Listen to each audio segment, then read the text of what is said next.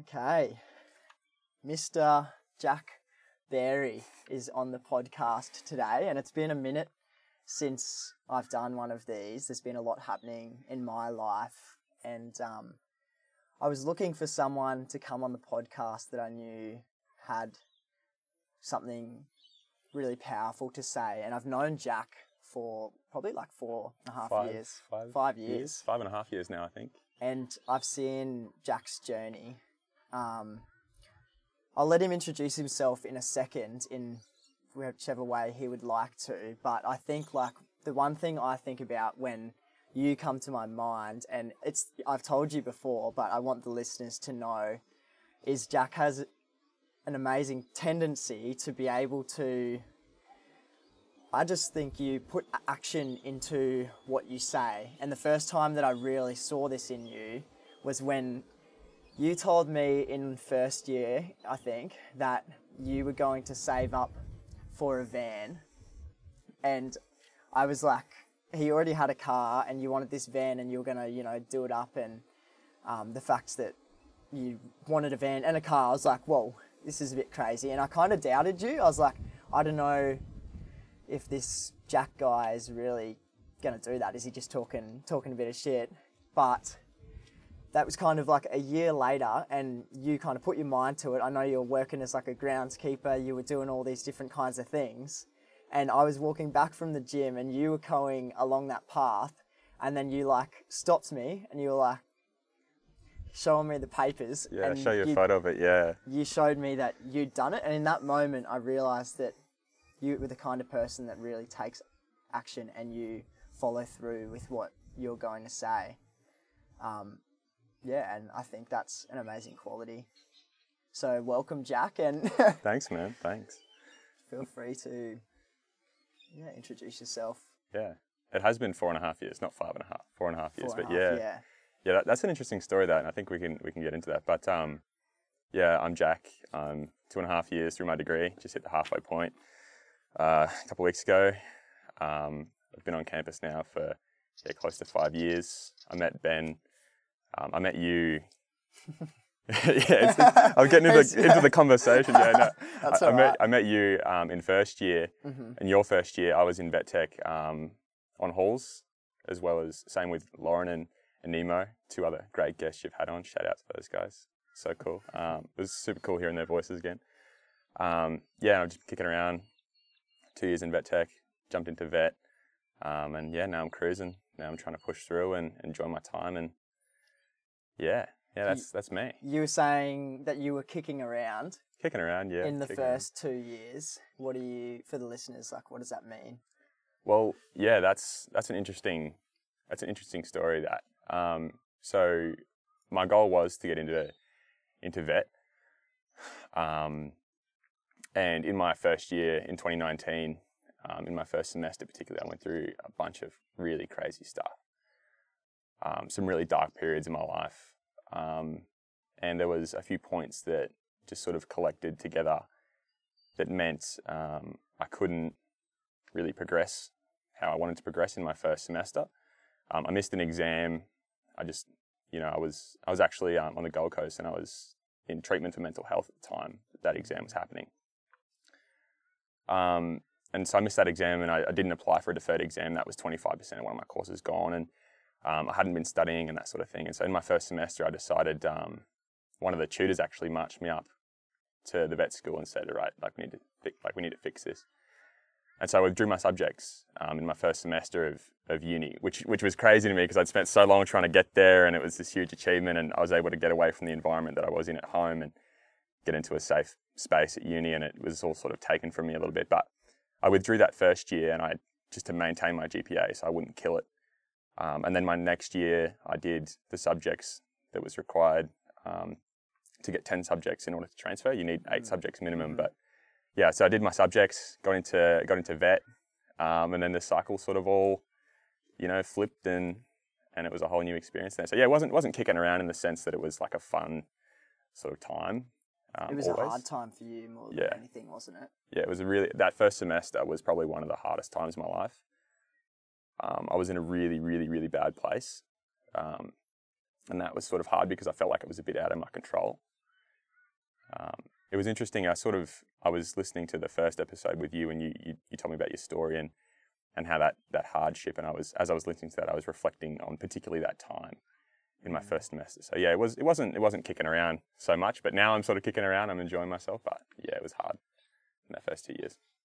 Was it hard in the fact that you knew that you had more to give as well? Because I knew after I'd kind of learned about you that you did have that, and I think you really knew that too, but you weren't seeing the results in those first 2 years. And I think, was that the hard bit? It was hard on yourself in that way as well? I don't think that was the hard bit for me. It's funny you say that, because I remember I sort of look back on that when I first got into uni, and mind you, like I didn't go to high school, right? Like I dropped out in year 8, and you didn't go to high school? I didn't go to high school. No, I dropped out in year 8. Wait, how? Yeah, so basically things were sort of like, I grew up in a bit of a rough environment. I grew up in a housing commission on the Gold Coast. My father was into heavy drugs and that sort of thing, so like it wasn't always stable for me, and I just resented academia, and I still do in a sense. And so I decided year 8, no one's going to tell me what to do, I'm going to drop out. And then a few years later, I was 15, and I was sitting in my room for like 22 hours a day, get up to make food, and that's about it. And I had this moment where I was like, an epiphany. I liken it to people who, commit crimes or whatever, and they go to jail, and then they have like this moment of God, they say. And that was sort of my moment. I said, I'm going to get into vet. So I kicked around, When was this? This was when I was 15. I wasn't going 15 and you decided you were going to do vet. Yeah, I wasn't in school at the time. Did you believe it? I did believe it, because I had no choice. And so I did that, and now mind you, I hated school. When I was in year 3, I threw my shoes and socks out the window on the way to school so that when we got there, Mum wouldn't have to make me go, that sort of thing. No, like it was bad, man. Like the police used to come to my house and say, like, if you don't go to school in your mum's car, you can go to school in our car. And so I used to go to school in my mum's car, and I'd walk in the front gate, walk out the back, and catch the bus home. And that was the attitude. It's like, no one can tell me what to do. But I decided I wanted to be a vet. For whatever reason, it just came to me. I looked up at the ceiling and was like, I'm going to do something with my life. Why did you think you wanted to be a vet? What did you see that a vet had that made you go, I want to be that? Especially in this hard time. There must have been some sort of attributes or values that you saw that vets had that maybe you wanted. Is that fair to say? That's a good question, and I think that sort of that also sort of doubles back into the later stages when I was in vet tech. But when I was 15, I was like, I didn't have a sense of self-worth. Like I didn't feel like I was worth anything to anyone.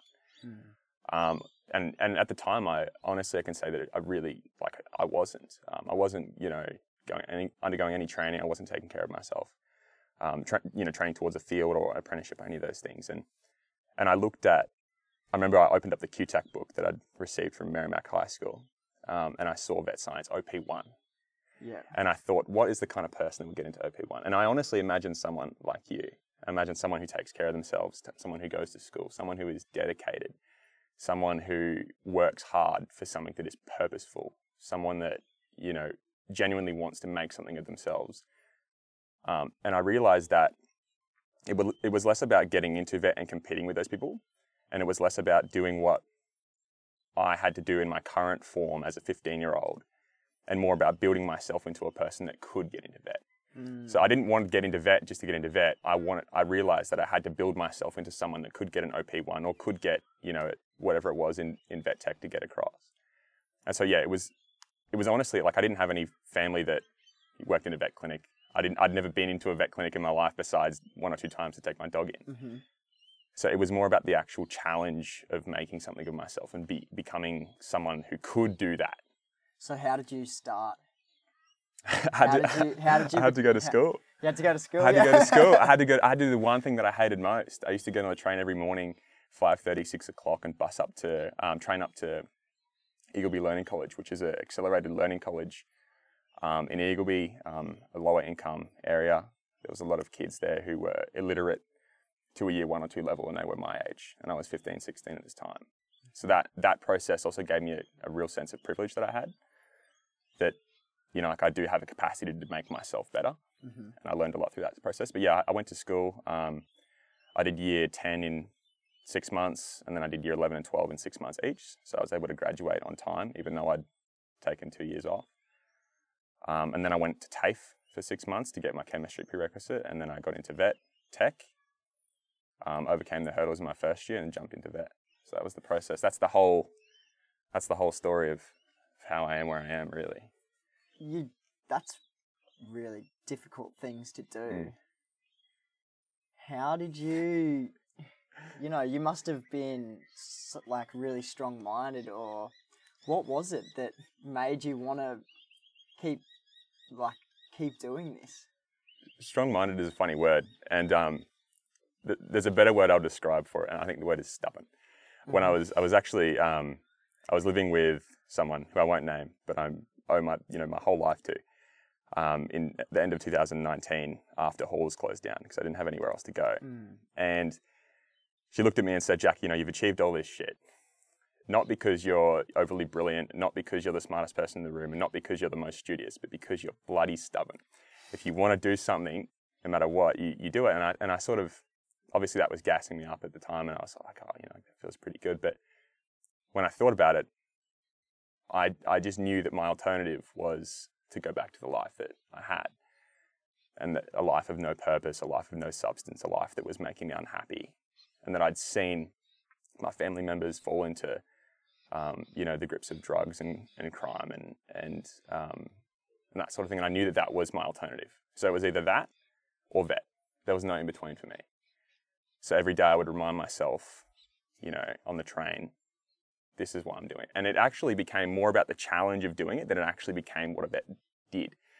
There was years there where I didn't even contemplate what I'd be doing after I graduate. I wouldn't visualize doing surgeries. I'd just be visualized getting out of where I was. Yeah. So it was using those challenges. It was using sort of the broader spectrum to push me in the right direction, to realize, well, I can do this or I can do nothing.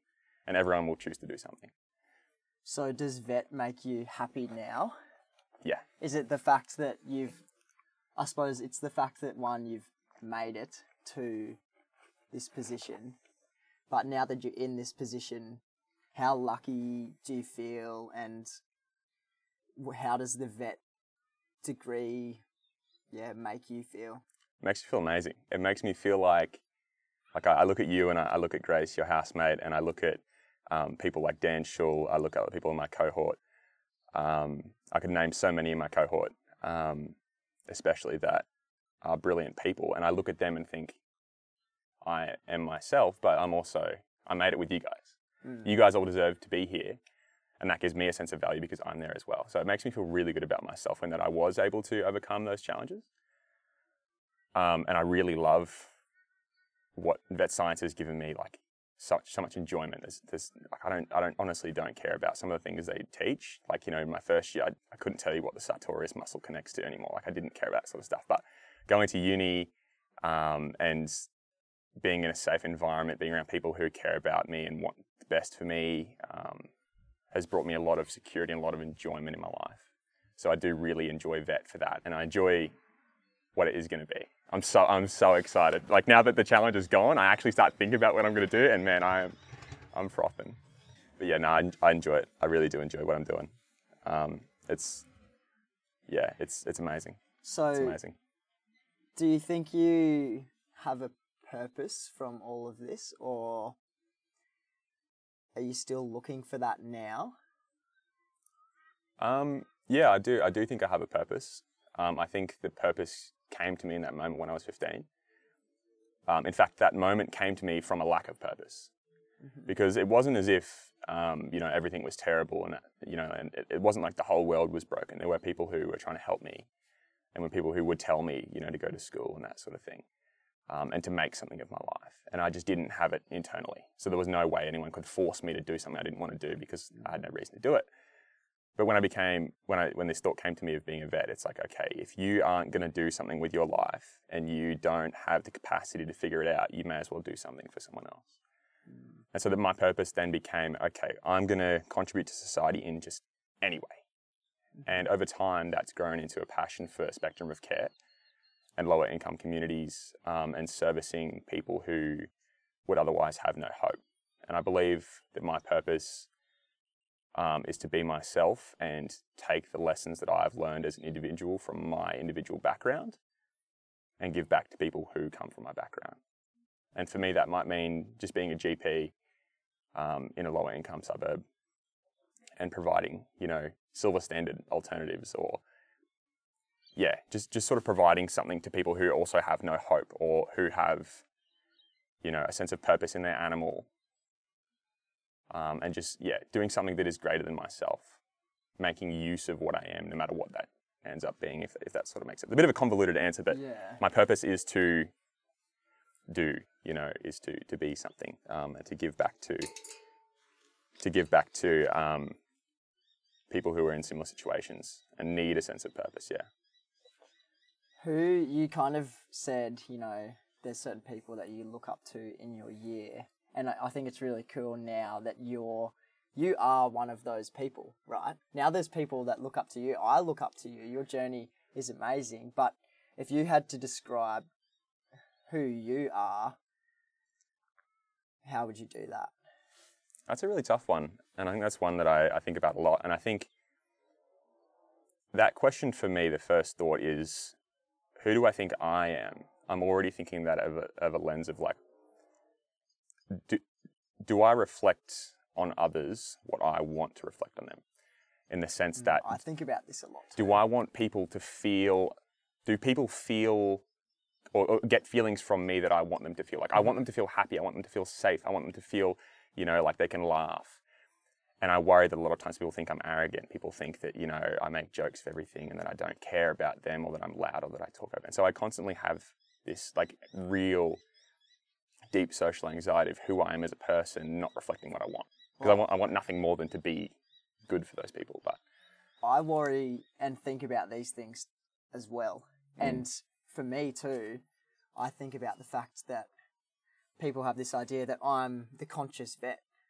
And that's my goal, to be that. And it puts the pressure on you that I have to make people feel a certain way and I have to be this person all the time. And I get disappointed when I think I haven't done that. I think it's a really hard thing to be that person all the time. And I think we all probably think about that. I want people to be happy, and I want to light people up, and I want people to know they're amazing. And sometimes when I don't do that, I'm like, have I failed today? Yeah. I think that's really been the story of my identity over the last 5 years. I think obviously you and I are very similar, but also very different. And we've always sort of found our own separate circles. And I've always admired you, and what you do, and I've always admired others. But I've always sort of found who I am as a person and what people think of me isn't how I think of myself. So it's definitely been a challenging thing, a form of self-identity. So how people feel about me is different to how I want. I was actually listening to a different podcast called The Imperfects, and this guy was on that, and he was saying about your response to situations that make you uncomfortable, social situations. And I genuinely feel unsafe socially at uni. It's taken a long time for me to feel comfortable being around people. And he said there's two responses to that. One is silence and one is violence. Either you can close down and say nothing, or you can go over the top and make jokes and, make fun of, other things, or sometimes do things at people's expense. What do you think you're trying? Well, which way do you think you go there? Definitely violence in that sense of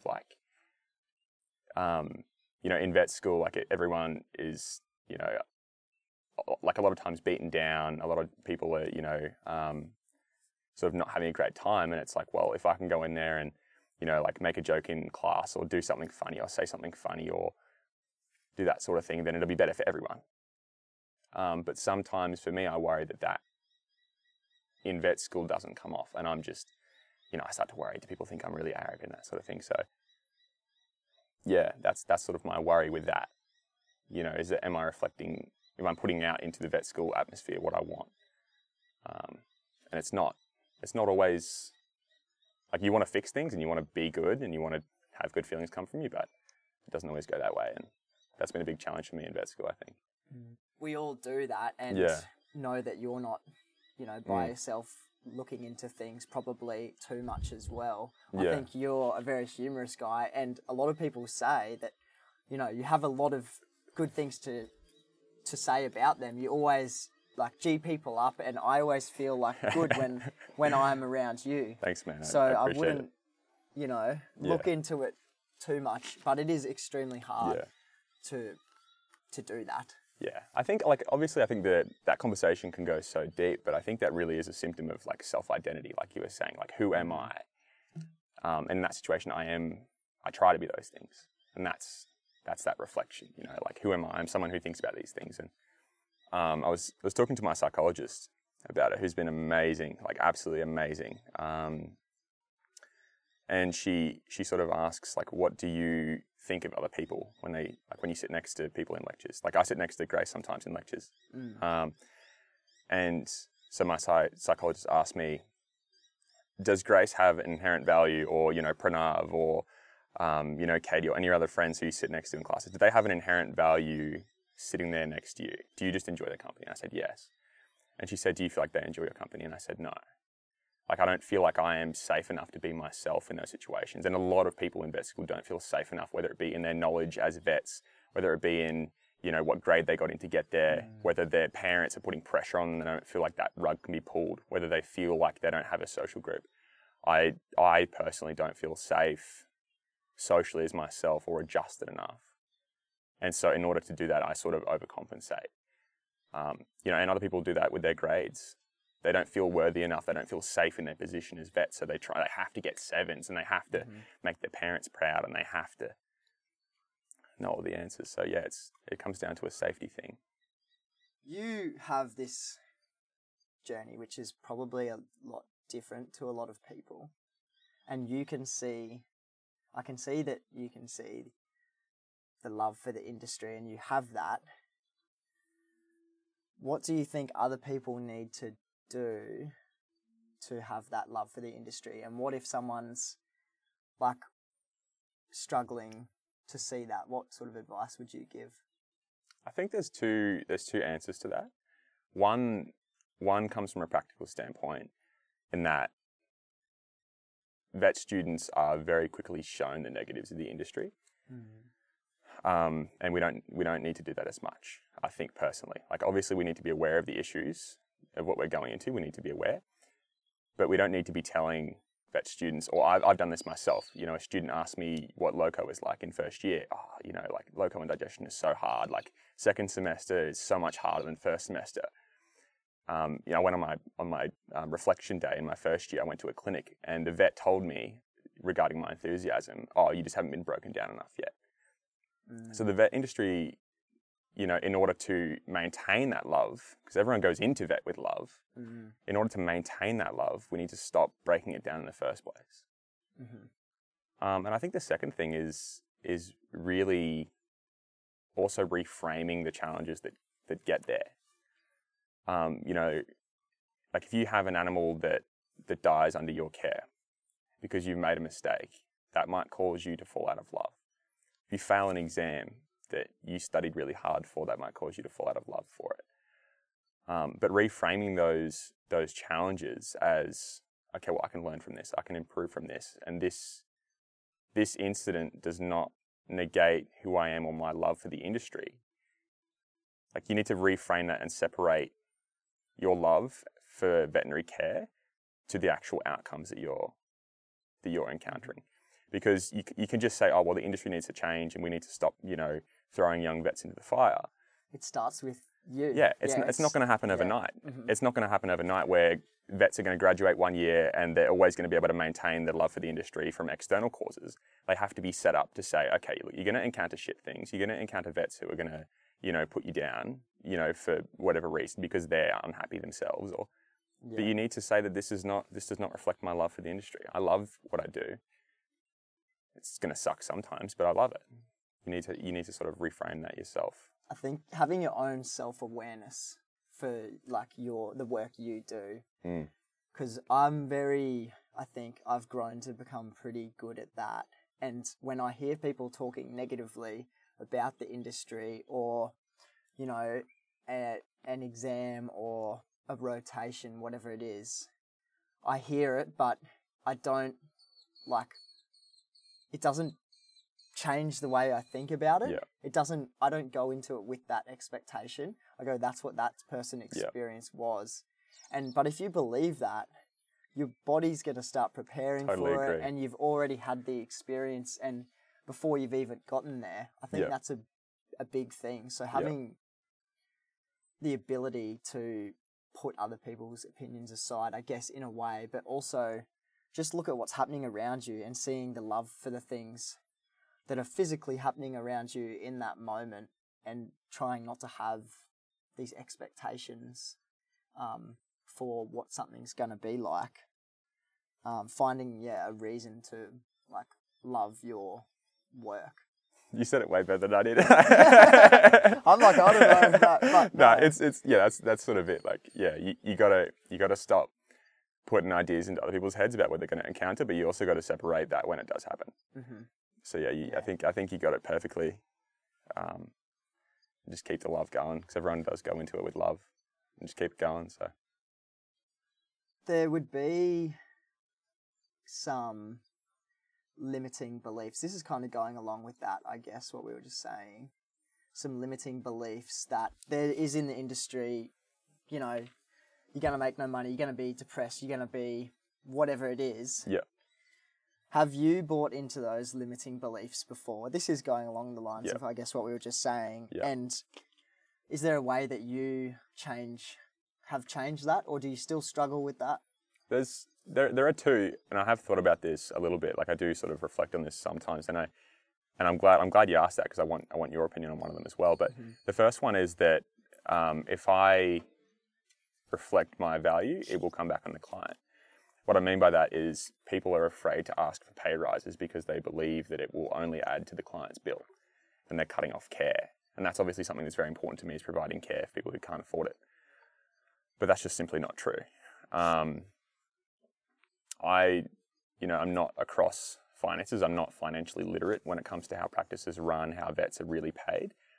But I don't believe that a vet who has $300,000 worth of knowledge in their head and who's putting in, thousands of dollars of turnover, of hundreds, if not thousands of dollars of product every day, can be paid a low amount, and that there's no wiggle room for vets to be paid more. Some practices will charge, whether you ask for $10 an hour or $40 an hour, they will charge the client the same. So I don't believe that my value as a person, my value as a vet, should be dictated by how much, be dictated by how much the client can afford. I believe there is more wiggle room than there actually is. And the second one, because here's an interesting one, because this sort of contradicts all of what I've said about having like a clear goal towards getting into vet, and that's what pushed me forward. And a lot of books, James Clear's Atomic Habits, he says, have a clear goal, essentially. All these habit books say have a clear goal. I know that's what you're into as well. Yeah, I love habits, and I write down my goals, and I found, actually, even today, this is a tangent, but today I've been doing my systematic review, and for anyone in 5th year, we get to do, and that's actually one of the things that I had to tell myself today, was I get to do this because I've put myself in the position that I've gotten to 5th year, and this is something that 5th years get to do if they make it to my position. So that was one thing. But another thing that I didn't do today was I didn't write down my goals for today. And I know that I've been sitting at my desk for, 7 hours today. And I've gotten to the end of the day and I've been like, what did I do? Because I'm kind of in that stage of the assignment where I'm just figuring out what the heck a systematic review is. And all I've got is this document, which I have just rearranged all day. And I didn't put that goal down today, that today was a day to figure out what a systematic review is, put things in order, start like looking at my references, and I didn't do that. So now I've gotten to the end and I'm like, I feel like unsatisfied, like I haven't done anything. So I think, it's important. Like I'm going to do that now each day. What am I doing today? So at the end of the day, I can look at my thing and be like, I did that. And it'll give me that motivation to do that during the day. and the satisfaction at the end of the day to cross that off and be like, this is what I did. I made progress. I didn't not do anything. Yeah. Yeah, you can't get progress without a clear goal. And that, funnily enough, and this is, I want your sort of input on this, because I'm still not quite over this limiting belief. But the limiting belief is that I need to figure out what I want to do and go down the path of specialty, because otherwise I'm going to fall behind. I need to have a clear goal when I graduate of what I want to do, right? Like, because without a clear goal, I wouldn't have got out of bed when I was 15. I wouldn't have gone into vet science. I wouldn't have been able to build the habits that I've built. So clear goals are always at the top of my list. But now I'm like, I don't want to specialize when I graduate. I want to go to New Zealand and work on dairy cows. I want to go to America and do something else. Like, I'm trying to actively not have a clear goal and limit myself into going into a specialty that I don't even know I want. So how do I achieve progress without a clear goal? Do I even need progress? Well, it depends what I guess progress means to you. Mm. Like, that's what I think a lot of people do as well. And I've heard a lot of, I guess, mentors as I've been on rotation this year. They kind of say that it's sometimes not, this is just, everyone's situation differs, but it's not the best idea to go straight into something immediately. Yeah. But I think, like, if it's an internship, I think a lot of us feel like we have to do the next thing to be, like, worthy of, because otherwise I'm like here now, I'm just like stationary. Yeah. But I guess for me, I see that, like, my goal next year, like, I want to do mixed practice now, but before that I actually wanted to do, and I still do one day, want to do marine wildlife. So what's my goal next year? I'm just going to be a mixed practice. What? Like, that's no progress. Well, I don't think that's right. Yeah. Because next year I'm going to be, well, firstly, I'm going to have my goals of becoming, just improving my clinical skills, improving my surgery and doing those things. But I've got goals in my life. I want, which I probably haven't been doing enough of, you know, going and spending time with family, of going to the beach and learning how to surf and doing kiteboarding. My life doesn't stop progressing because I am not progressing in the veterinary space. I'm going to be progressing in all these other aspects of my life next year. And I think that people don't take that into account.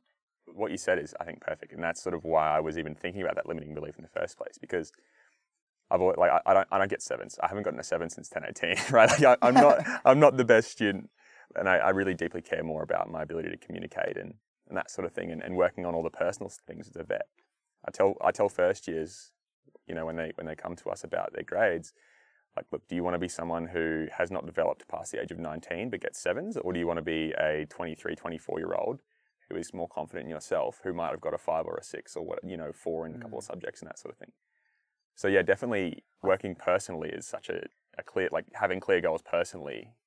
Yeah. And I think a lot of students neglect that, because you become the vet student and then that's your whole identity. But that's not my identity at all, for me anyway. And I think that's how I'm going to succeed, is because I know that I'm more than that, and I'm going to work on other aspects of my life. Like, I want to start a small business, which I've actually started. We won't say what it is. And it's not even about the business for me. It's about the mission behind what that is. And that's given me this whole other passion and this other area I can progress in, and I can still be a vet student, and I can still next year not be progressing as fast as maybe some of the interns, but look at my life next year. Yeah, it's so true. Yeah. So that's, I don't know. Yeah, It's that self-belief. Exactly.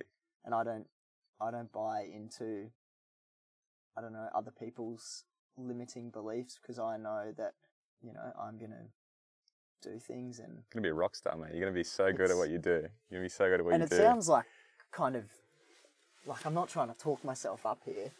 It's just like, I just have that belief, and I see that my life is maybe more than the vet degree, isn't the best way to put it, but that's, I guess, the crux of it. Yeah, you don't need to be And I feel like this is Yeah. what, like, to answer your question, maybe what you're struggling with. If you want to go and help in these low socioeconomic areas, that's amazing. Like, okay, maybe you won't progress in your veterinary skills as much, but there's lots of veterinary skills. What about your communication skills? What about the lives you're going to save next year or when you graduate, because you're able to talk differently to those clients than a vet that doesn't have the experience that you have, and you're going to be able to get them a better level of treatment. Yeah. Because of skills other than the classic veterinary skills, your communication skills, your relatedness, all of those things. So I think that's something that maybe you I should think about, like what else that, you bring, and what does it mean to be a veterinary human. That's good. No, yeah, you're right, because there is a human part of it too. One of the vets at my work, actually, she went to she graduated. She got in out of high school, but she graduated a couple of years ago now, and she went to, I believe it was Botswana for 6 months, and so she was a fresh grad. She only had, I think it was like 4 or 5 months of practice out, and she went straight to Botswana. And she tells me how she used to have 10 dogs come in a day. She'd be doing, one surgery and then the next surgery and the next surgery. And she only had a microscope and a stethoscope, and that was it. And she is way better. She's a way better surgeon. She's a way better communicator. She's way better, way more confident. She didn't she didn't choose this big internship at the University of Glasgow or wherever it was that she graduated from, but she chose these skills, and she's an absolute brilliant vet. She is so good. Mm-hmm. And she didn't choose that pathway of trying to keep up with her peers.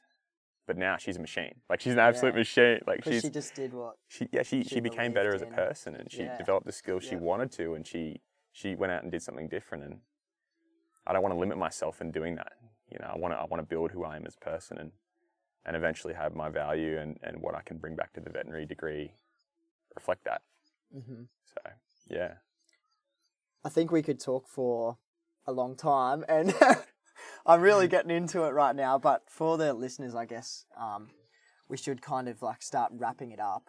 But there's one question that I do like to ask to everyone, and it is, if you had all the veterinary industry, for you, I want it to be, if you had all of the vet students in front of you, and the people aspiring to be in vet, the people that can't think, that they're thinking they can't get into vet, or the people that maybe they're not worthy, what would you say to those people? That is such a good question, and I love that you framed it that way. If I could look back at 15-year-old Jack, or all the kids who want to go and get into vet school, or even people who are in vet school, I think the most obvious thing for me is to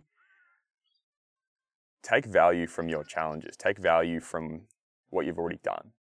My cohort is, now 2.5 years through. Some of these years sucked, and they were hard, and everyone struggled, but it seems like we get to the next exam and we forget what we've been through. The kid who's taking care of their mum at home or catching the train to school every day thinks, I'm not worthy of getting to vet science, but they've already done so much. Look back on your challenges and look back on what you've already overcome, and don't forget them. Have them, use them as a source of pride, and to know that you can do vet science. It's what gives me confidence in myself. I know that I've overcome what I've overcome, so vet school's not going to stop me. And every single person, yourself and everyone in vet school, has those same situations. So look back at your challenges and what you've overcome, and don't see getting into vet school or completing vet school as something that's out of the ordinary, because you've already done heaps of cool shit. So look at your challenges and have a bit of self-belief. Draw from your experiences. Take value. Yeah, you don't need to do something else. Yeah, you don't need to do something else to be a vet student. You've already overcome what you've overcome. You don't need to do anything more, because you'll always have to do something more. Yeah, reframe your challenges. Mr. Jack Berry, one day to be Dr. Jack Berry. Hopefully. Thank you for coming and having this conversation today. We're probably going to keep talking after this. Cheers, mate. And Yeah. go off. But I'm keen to see this 80-minute long podcast. Yeah. The 2 people that are still like listening. But no, honestly, thank you for coming today. You've like driven a long way, and it's a chunk of time out of your day. But I know that, you know, there's going to be someone listening, and especially with your story being quite unique. I hope that those people are really inspired by you, and that now there's a train coming past. We've got to wrap it up. But yeah, I guess with this train coming in, that's a sign. And Wrap it up. No, Jack, we got it. thank you for being a veterinary human. Thanks for the space, Ben. Appreciate it, mate.